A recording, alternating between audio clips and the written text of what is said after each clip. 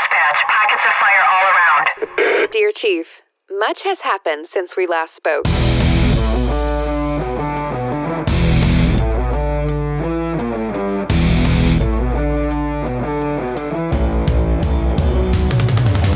Welcome to Dear Chief Podcast, where your hosts and their guests share the 411 of being married to the people who respond to 911s. Take a peek into fire family life and get unabashed advice on how to prevent forest fires in your marriage. Now, here's your hosts, two seasoned fire wives, Audra and Chelsea.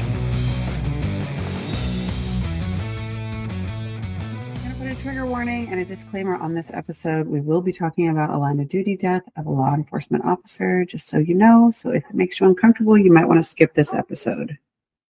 On December 31st, 2017, Gracie Parrish Miller received the knock on her door from another deputy and the chaplain from Douglas County Sheriff's Department.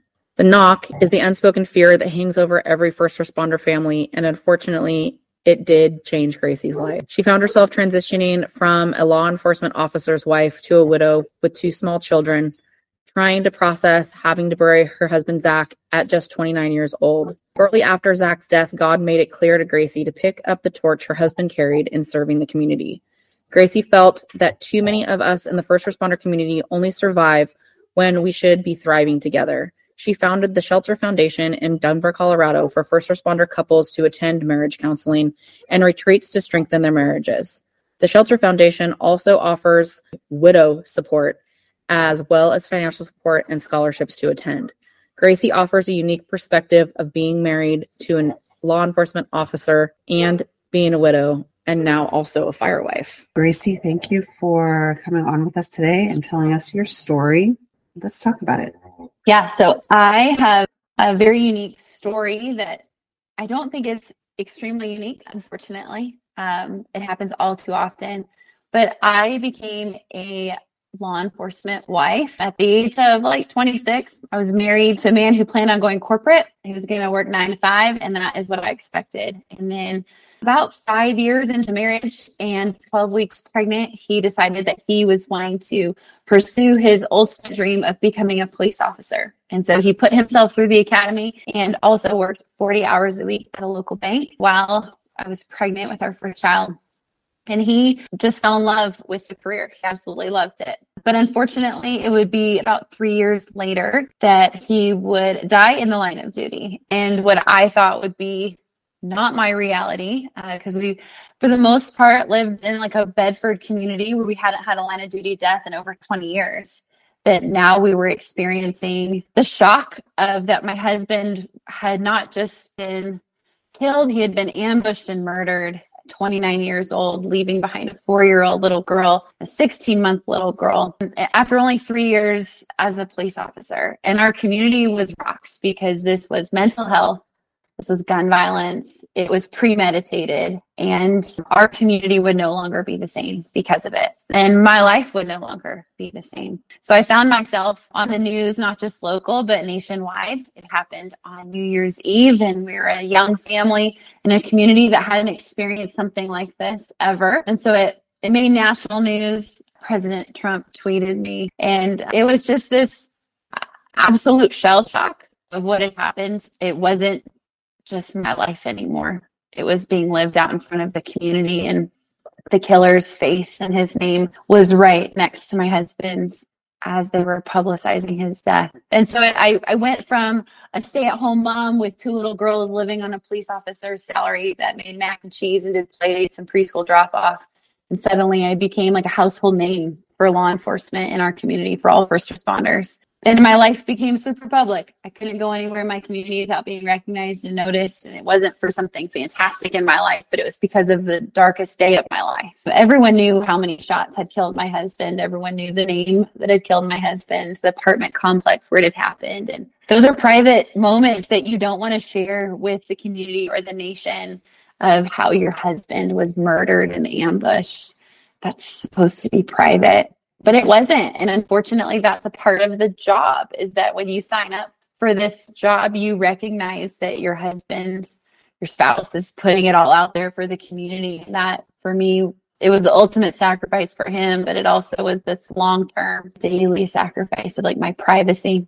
I was 29. My husband was killed, ambushed. And then I found myself with 3 stalkers within the first year that hated cops, that wanted him dead. And so therefore they wanted me dead. I had a death threat against me. I needed to go undercover, working with the FBI, moved suddenly. And in all aspects of where like my husband had been killed and he was my protector and my provider. Now I'm a single mom, widow. Everyone knows where I live. Everyone knows my address. And now there's stalkers that are making it apparent they want to kill me. And in that moment, I swore I would never marry another first responder. I would never do it again. His job had impacted my life and our marriage in the 3 years that he was a police officer and we were a first responder family.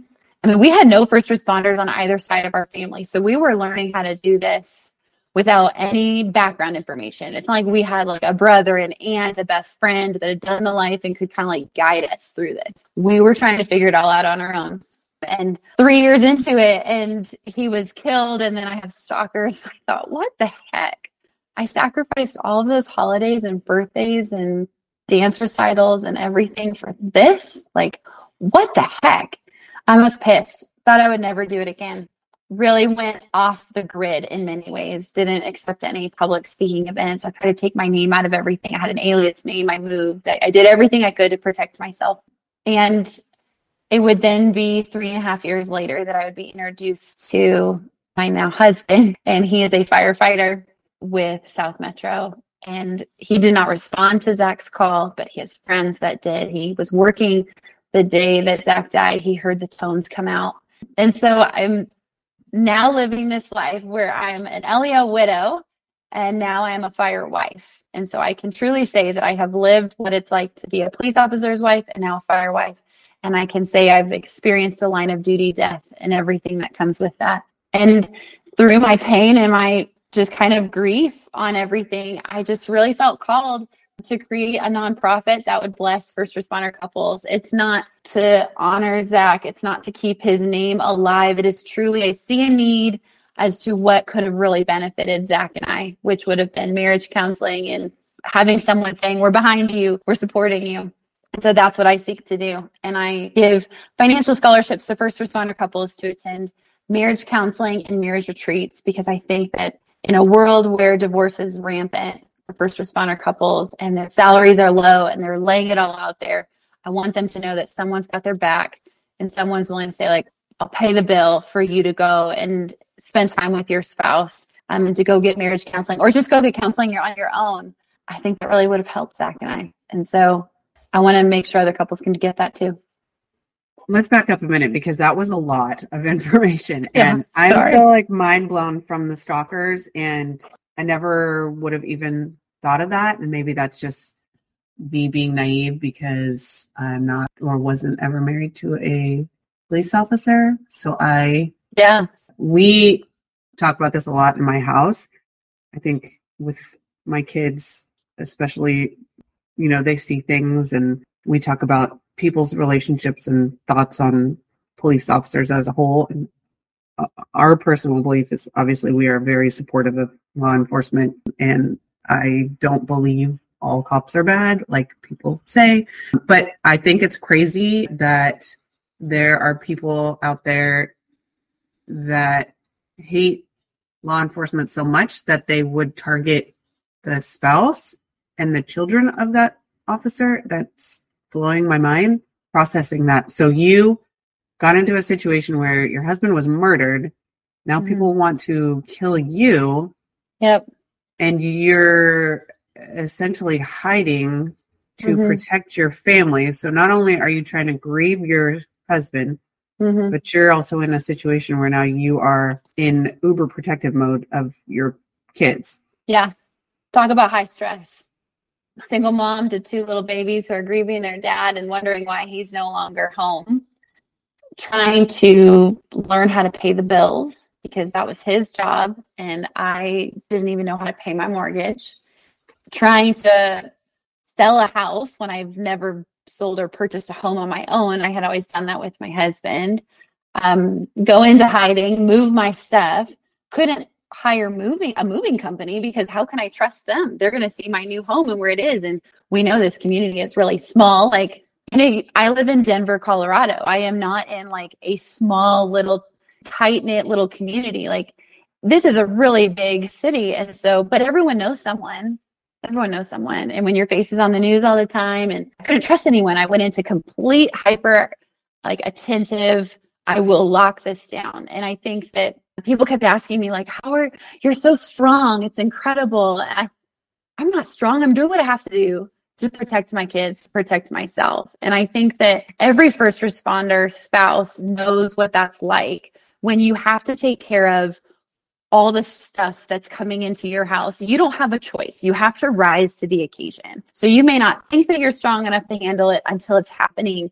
And then you're handling it because you don't have a choice. You have to do it. And I fell apart. I absolutely fell apart. People didn't see that, but I fell apart. And in the moment, in the shock of my husband had been murdered, and then shortly on the heels of that, I had 3 stalkers. I didn't really have time to sit in it and process. Like, I was still trying to process that my husband had been murdered and ambushed.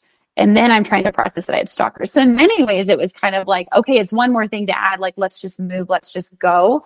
I didn't really sit in it until after I had moved, gone into hiding, working with FBI, working with the sheriff's office. Unfortunately, there's quite a few law enforcement widows that experience what I do. I don't think it's a high percentage, but it does happen. I know of some law enforcement widows have to move out of the county that their husband worked for because the county is so anti-cop.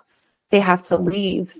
And I think as a law enforcement family, I guess I was surprised by it. I had always kind of known that this was unfortunately a casualty of the job, that we would be out at the grocery store together as a husband and wife family, and we'd have that code word, like, hey, if I tell you this code word, we separate and I'll meet you at the car. He must have seen that someone in the store he had arrested did not like it that he arrested him. So he did not want me to be attached to him. He did not want that person to see me. So there's things that law enforcement widows or wives, we just kind of take in, or law enforcement spouses, that you take in. It becomes a normal routine of knowing that your cop is going to be hyper attentive to making sure doors are locked, windows are locked, garage door is shut. Like, they know things in this world that I'm just not super aware of as a civilian, and I don't really pay attention to, but he gets it.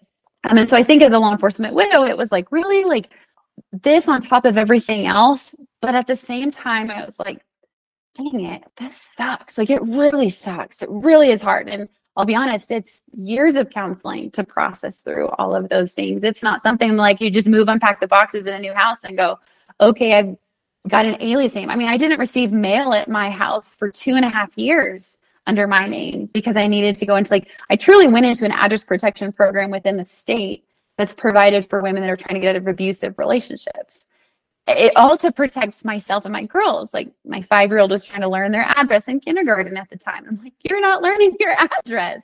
I don't want you to know this address. Sorry, birthday invitations don't come here. Christmas presents don't come here. I go pick it up offsite at a different place. It became a new normal for me. And I'll be honest, I had to reestablish trust with the community. But it was a stranger that killed my husband, and it was strangers that were stalking me and wanted me dead. How could I ever trust anyone?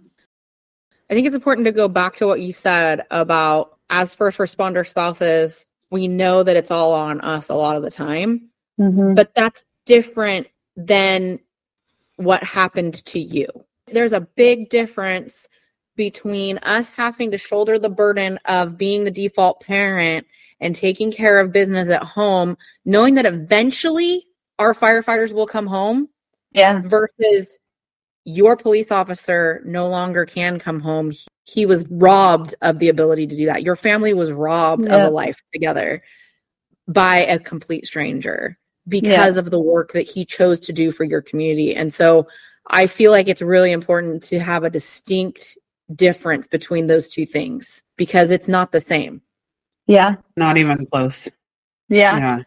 It really put into perspective for me those times that I would kind of grumble and complain. Like, as a widow, I was reflecting back on being married to a first responder and grumbling and complaining that he wasn't there on Christmas Eve, he was at shift, or he wasn't there on New Year's Eve, he was at shift, or he missed a dance recital because he was on shift. And I suddenly became also aware of like, gosh, I would take that back in a heartbeat. I would take it back in a heartbeat because now I know the other side of this. Like, he's not coming home. There's no one I can call to be like, can you please come home? It's hitting the fan. I need help. I couldn't do that anymore. I couldn't ask his advice on how to raise our kids or what I should do or where should I take the car for the situation. And it gave me a lot of perspective. So I think you're right. There is a distinct difference in my life of what I experienced of like shouldering the weight of being a solo parent at home while he was at work, and then what it was like to be a widow. And it was all on me. There was no other person to help. I never thought that would be my reality ever. Nobody ever thinks that that's going to be their reality. Nobody wants to take a good hard look of the reality of their spouse's job and realize there will come a day possibly when they will not come home from a call. Yeah. And that's a possibility. I mean, I think it's a higher possibility for police officers than it is for firefighters, but we're reminded of that fact all too often in EMS, and it's sobering. Yeah, it definitely gave me the perspective of like what I wish I would have done differently as a first responder wife, knowing what I had walked through. And I have the privilege now to live it different. I'm not perfect, but now as a fire wife, and if there are very distinct differences between a fire wife and a law enforcement wife. It is very different. It is a different culture. It is a different experience. And I am not trying to put one above the other. It is just different. It is very different. We say that a lot, actually. Like, we kind of get some pushback a lot of the times from people just because Audra and I feel the exact same way. Like, we know that there are very distinct differences between police officers' wives and firefighters' wives. And there's a different danger that they face every single day. Even just the contrast from an LODD, right? Yeah. Like a firefighter, this is going to be shitty to say, but this is just when a firefighter dies, the spouse and the family is held in this, kind of on this pedestal during the process. I've never heard, and maybe this is just me being delusional, I've never heard of a fire spouse having to go into hiding because their life is being threatened after their spouse dies. I feel like that might be you being delusional.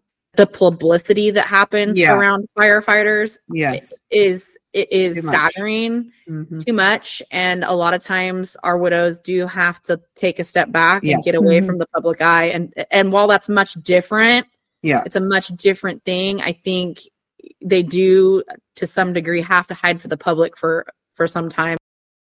We do agree with you that it's two completely different cultures. It's so different. I mean, there are so many things I can list out of the differences between the two. And like the top one for me was that when Zach went to work and he was on shift, I did not contact him by any means, text or call, unless it was 911 emergency. It could not be like, hey, what do you want to do for tomorrow? Or my parents are asking if we could go to dinner with them. Because any buzz on his phone was a distraction from him being in ultrasonic protects my life mode. He needed to be on. Now, he was working a 10-hour shift and then he'd come home. He was working great, so he'd sleep all day. And I really wasn't like up in the middle of the night contacting him. Now being married to a firefighter, he's gone for 48 hours, but I can contact him. I could go visit him. I can go give him a hug. I can go hang out at the station with him. I can text him, and he may be on a call and may not be able to get back to me right away. But I have the freedom to be more connected to him and more involved in the station and the firehouse, where in law enforcement, there was very little connection to his job or like his crew. There was no crew that he was with. It's a very solo job in their car. So it's just very stark contrast to me. And I'll be honest, I walked into being a fire wife. I didn't know if I could contact Brett the first time that like he went to the station and we were married. Like, can I contact you? Is this allowed? Am I going to distract you? I had to like retrain my brain that I actually could just go drive and go see him if I wanted to. I could take the kids and we could go visit him and like hang out and wait for him to come back for a call. And I think that it has been the sweetest gift for me to be a fire wife and to be a first responder wife. I realized that there was something about the first responder life that just like drew me back. I love being a fire wife. I love being a first responder wife. And it's ultimately what shattered my world. But at the same time, it's rebuilding it. I now am able to see my husband adopt my 2 girls and treat them as his own. And he keeps their dad's memory alive. He's not a cop, but he keeps it alive. And we'll go to stations and visit him if he's roving, and they'll have my late husband's name on the wall because they responded to the call. And so they've got his name on the wall or a flag in remembrance of him. And I'm able to say, wow, we are visiting your new dad while he's at work, and he is honoring your late dad too. It's just this really cool way that my story has worked out, where my girls are fully now saturated and immersed in law enforcement and fire, and the overlap in the community is so strong. Their story will never be forgotten. Their loss is not in vain. And it's crazy how the world works in that way. It is crazy. You started the Shelter Foundation after your husband passed away. Yep. I started the Shelter Foundation, and some people thought that I was doing it like out of remembrance of Zach. No, it really wasn't. I had never intended to start a nonprofit. I didn't have these dreams prior to him passing. Him and I did not talk about this. This truly was after he passed. I started the Shelter Foundation because I really saw the need for building community within law enforcement. First responders, yes, but in law enforcement specifically, I was a cop wife that had no other cop wives that could say, me too, I get it. This is really hard. And so I thought, I'm going to build this. And I started a Bible study. And within a year, I had 125 women that were coming from all over the Denver area to come and be a part of this Bible study. We're a faith-based organization. Faith is a strong part of my life, and faith is how I was able to live through my husband's death. So I continue to do Bible studies for first responders. COVID shut us down, and it was in 2020 that I met Brett, my husband. And so upon getting married, I was like, I need a sabbatical. I need a year to just breathe for a minute, because I've buried a husband, gone through COVID, I've been a widow, I've had 3 stalkers. Now I'm remarried, I'm becoming a fire wife. I need a moment to just take a step back. I need to pause. I have been running at Mach speed and my cortisol levels are so high, and I need to just relax. And so I took the whole first year of our marriage and I basically put the foundation on pause, and we did not do anything with the foundation for 1 year. And that was from May of 21 till May of 22. And that was a year for me of giving me a lot of clarity as to where we were going to move forward with the foundation. And so I really came out of that year with a renewed passion for the marriages of first responders. I had been caring for the wives of law enforcement and the wives of first responders, but I realized that now I have a family of 6. I have 2 stepchildren, and I've got 4 kids, all under the age of, at the time, 7, that had experienced pain, and I needed to be really present at home. And God had obviously called me to be a cop wife and now a fire wife, and I could speak to both aspects of what it's like to be married to a first responder, and that money is tight as a first responder family. You do not have a ton of money. It's like, let's go on this marriage retreat and let's go to marriage counseling. And what would it look like if a nonprofit, a foundation, could give couples free marriage counseling through their counselor of choice, and could say, yeah, we'll pay for you to go to this marriage retreat to invest in, like, no strings attached. You just go and you pour into your marriage. And so that is what I have done. And I have now had first responders from all over the country, from New York to California, Wisconsin down to Florida. I've had couples reaching out, looking to save their marriages, or some of them just first responders going, I've got a lot of PTSD and I need a lot of help. And so we pay for them to go to get some counseling. And we've seen really cool stories come out of it, of couples that their marriages are saved, or these first responders feel like the burden is lighter. And that's just my way of giving back to the community and giving back to these first responders, because I've personally experienced the pain and watching cops carry the weight of what they see. And it's different in fire, but it's there.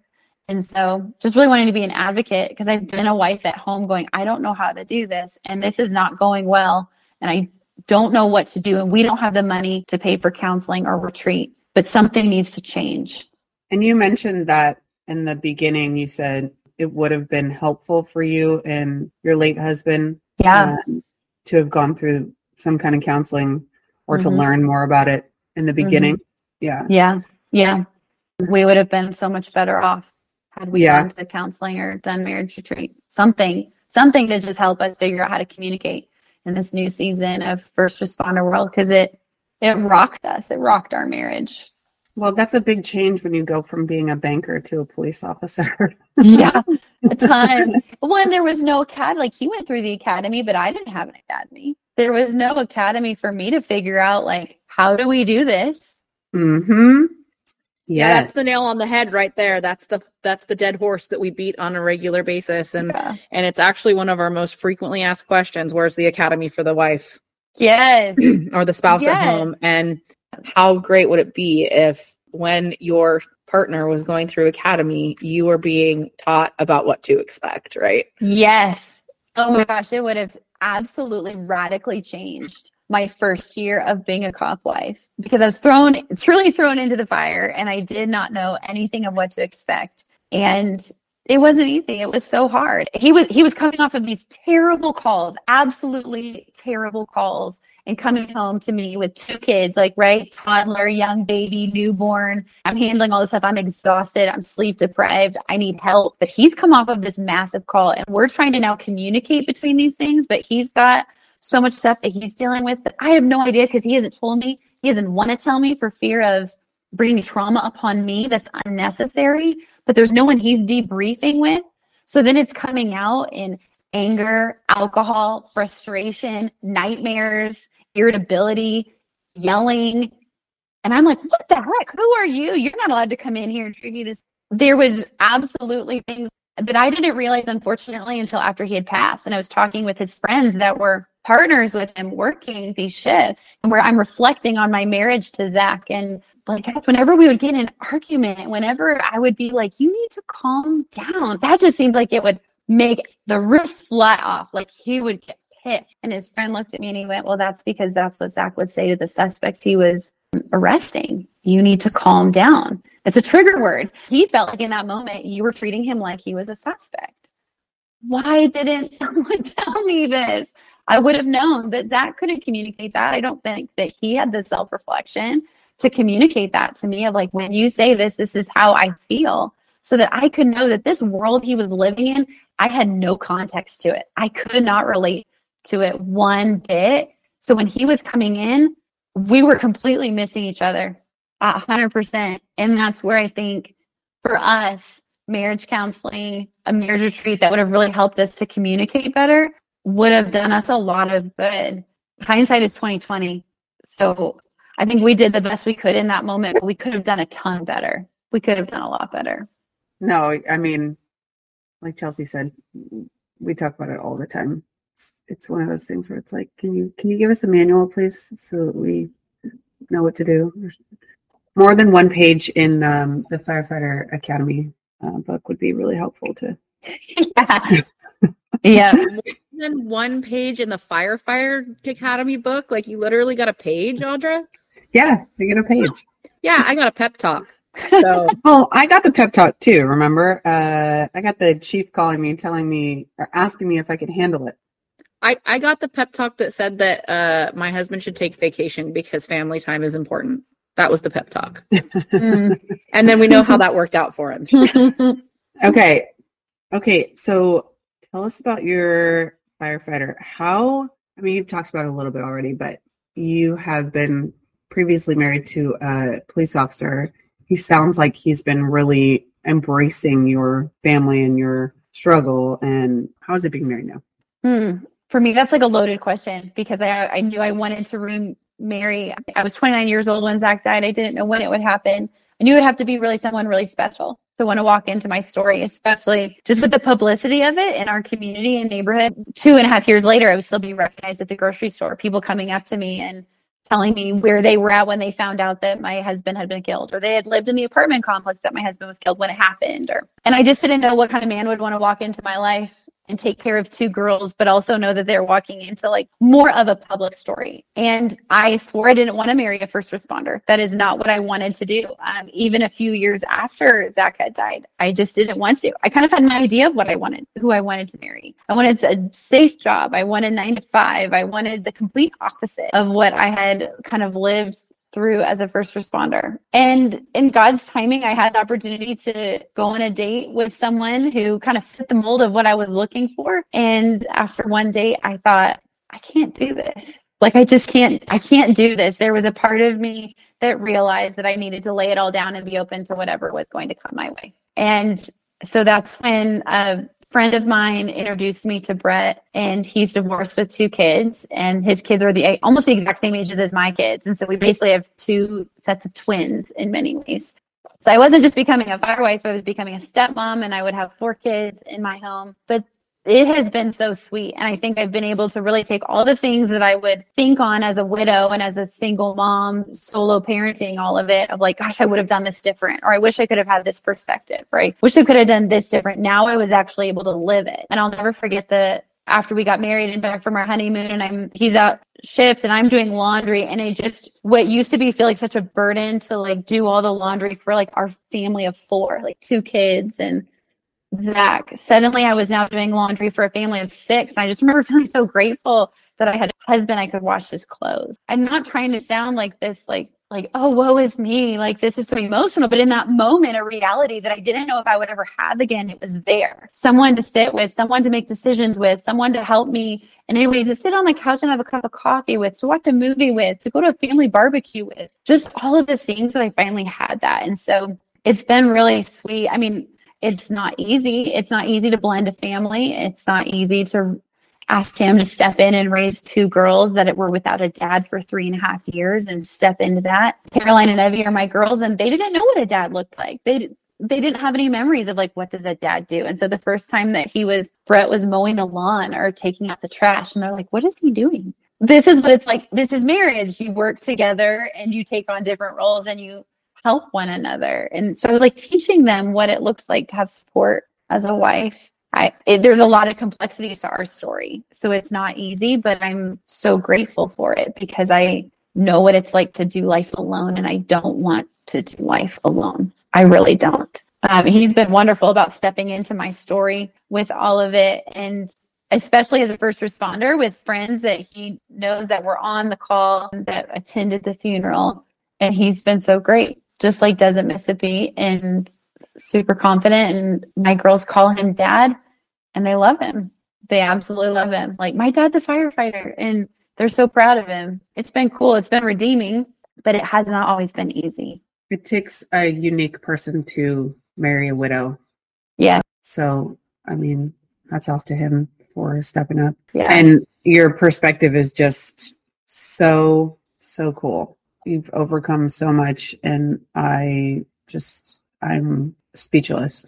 It's just crazy. I mess up a lot, and there are things that I still am like, dang it. This is one of those things I said I would never do because I did it with Zach. It's one of the things I messed up in my marriage with Zach that I then was a widow, was like, I'm not going to sweat the small stuff. I'm not going to make a big deal out of those things. And then 1.5 years into marriage, and I'm doing the exact same thing that I did. And so, I mean, it's not easy. And there's things that, like, I'm human and I'm going to mess up and I'm going to make mistakes and I'm going to do things wrong. And I think it's humbling. And it's also just, I'm doing the best I got with it. And I don't always handle it easy. Like, there are times that he comes home from work and I'm like, I know I'm supposed to be full of grace and like super communicative, patient with you right now, but I'm just like, I'm done and I need help. Help me. Please help me and step in and do this. Like, I need to break. I need to step away from this right now. I have a similar experience this week. Like, I just came to the end of myself as a parent and as a spouse of a firefighter. So Audra and I know all too well the struggle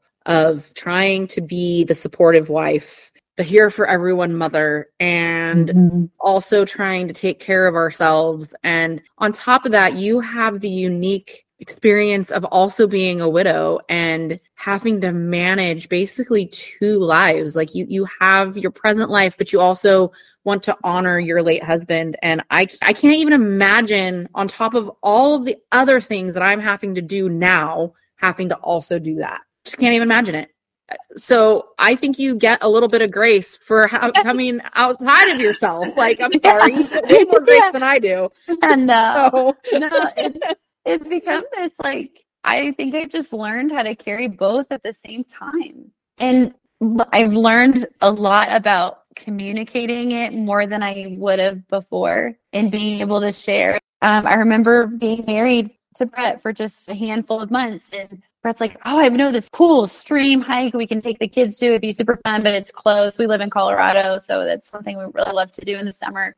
I'm like, yeah, awesome. So we go and we show up, and it's this last place that Zach and I took family photos at with our kids before he died, like 2.5 months before he died. I'm like, oh, dang.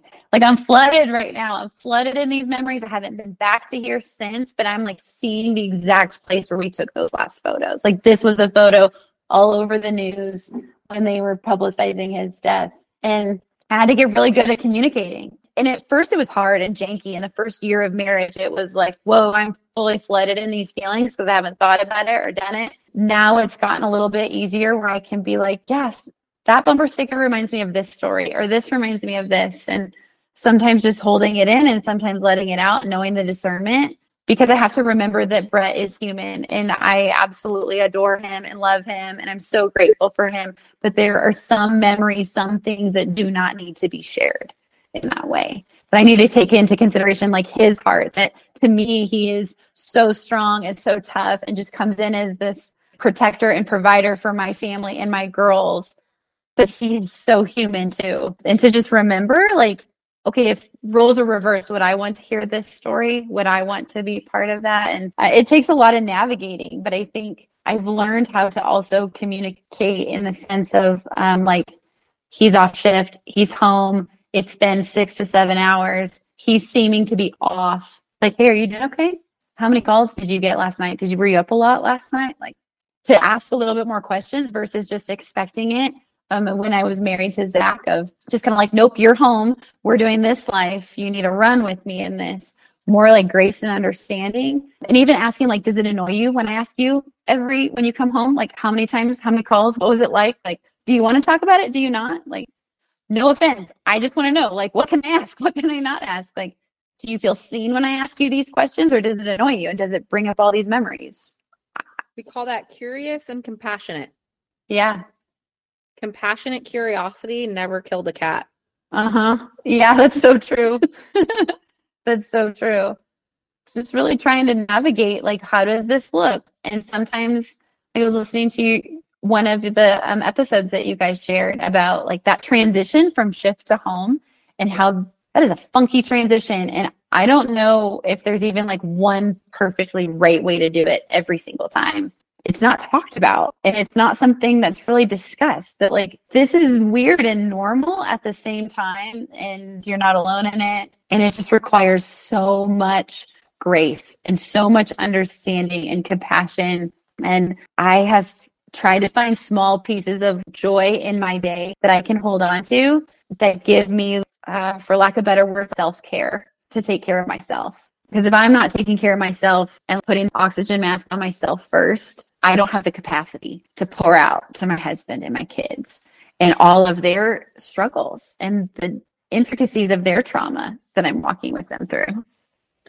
I had someone tell me an analogy once that a lot of people see the cup as half empty or half full, but a mother's cup should be overflowing. Because it should always be half full, and you should be pouring into it constantly so that you're able to pour it out to your children and your spouse. And I felt like that was a really poignant reminder, especially as a first responder spouse and mother of 3 children, that I do have to take care of myself first, right? The oxygen mask thing is great too, but I don't think it really talks about how our joy should overflow into our children and our spouses. Yeah. It needs to become a part of your daily habits and your daily rhythm. Like, it shouldn't be something that's done out of like, I can't breathe anymore. I need something. I need like a quick fix. It needs to be something that's so much of your daily pattern that you're able to just pour out of. And I realized it too late, that I needed to have my own life outside of being a first responder life. And I needed to have my own life out of being a mom. I needed to have my own hobbies, my own interests, my own passions, my own friends. That brought me a lot of joy into my life. And it was actually extremely attractive to my husband when I had my own stuff going on. And I wasn't just sitting at home like, what can I do? How can I serve you? I'm going to take care of the kids. I'm going to run here. I'm going to run there. That I had my stuff, my things that I was doing. Yes, absolutely. We need to have our own lives outside of the fire service. Out of any first responder service. Okay. And outside of our kids' extracurricular activities. Yes. So this is the point in the show where we like to put you on the hot seat and ask you all the questions. Hey. So that our listeners get to know you on a more personal level. So, are you ready? Ready. Tell us about your best ever Halloween costume. Best ever Halloween costume would probably be when I was like 8 years old and I had a homemade Belle from Beauty and the Beast costume. And I loved Beauty from Beauty and the Beast. Or Belle from Beauty and the Beast. So it was like all gold. I loved it. I felt incredible. And I actually still have it. My mom gave it to me because I loved it so much. So I have it in a box, which I'm never going to obviously fit in it. But that was my best Halloween costume. But you have girls that would fit in it, right? Exactly. So I'm hopeful that one of them is going to want to be Belle one year. I love that princess dress. Yes. Like one of my favorite Disney princess dresses. Mm-hmm. Yes. Okay, so you're a Disney fan, obviously. What about Taylor Swift? Are you a Swiftie? I cannot proclaim to be a Swiftie. I have not been to the Eras Tour. However, I've heard she's incredible. I've heard it tops all things. If I had the opportunity to go, I would 100% go. I didn't have an opportunity to go. And so, but I would love to. I do. My girls love her music. We listen to her music. I've heard the show was incredible. I've heard it's hands down best performance ever. Okay. I love a good concert. So you girls like her. You listen to her music all the time. You qualify as a Swiftie, yeah, right? Okay, so totally. Yeah. So we're a Swiftie that has not been to the Eras Tour. Yes, there's a lot of Swifties in your shoes. Yes. Audra and I just got really uber lucky, okay? I'm lucky to have Audra because I got my tickets from her. We were just really lucky that Ticketmaster granted us access that day. Oh, okay? Yeah, that is awesome. Okay, if you could choose one Kelsey brother to meet, which would you choose, Jason or Travis? Travis. Yes. We love us some Travis Kelce. Sorry, I mean... We're 2 for 2 on this question. Jason's cool and all, but Travis has all the personality and all the swagger. That's awesome. Jason's so cute, though. His family's adorable. Oh, Jason's adorable, but I mean, I feel like I've met so many Jasons in my life. Like, I need a little bit more excitement. We need a Travis. Yeah. We need a Travis. That, and if we got to meet Travis, we might get to meet Taylor Swift. There you go. See? I mean... Does pineapple belong on pizza? Yes. I think I like pineapple on pizza, but I like a lot of pizza. So I'm not going to say that it's over all other pizza, but I do like pineapple on pizza. Okay, last question. Other than our podcast, what was the last podcast you listened to? It was a podcast by Jenny Allen. She's a Bible teacher, and I loved listening to her teaching that she did. But actually, those are the last 2 podcasts I listened to, yours and hers. Awesome. I love that. A little bit of first responder, a little bit of Jesus. That's about how I roll. Okay, Gracie, thank you so much for being with us today. If you are in the Denver area and you want to know more about the Shelter Foundation, follow their Instagram at The Shelter Foundation or their website, theshelterfoundation.org. We loved hearing your story. Thank you for sharing with us. Yeah, thanks for having me. I appreciate it. Thanks so much for tuning in. Tune in weekly for the 25,000-foot view of loving a first responder. Audra and Chelsea, over and out.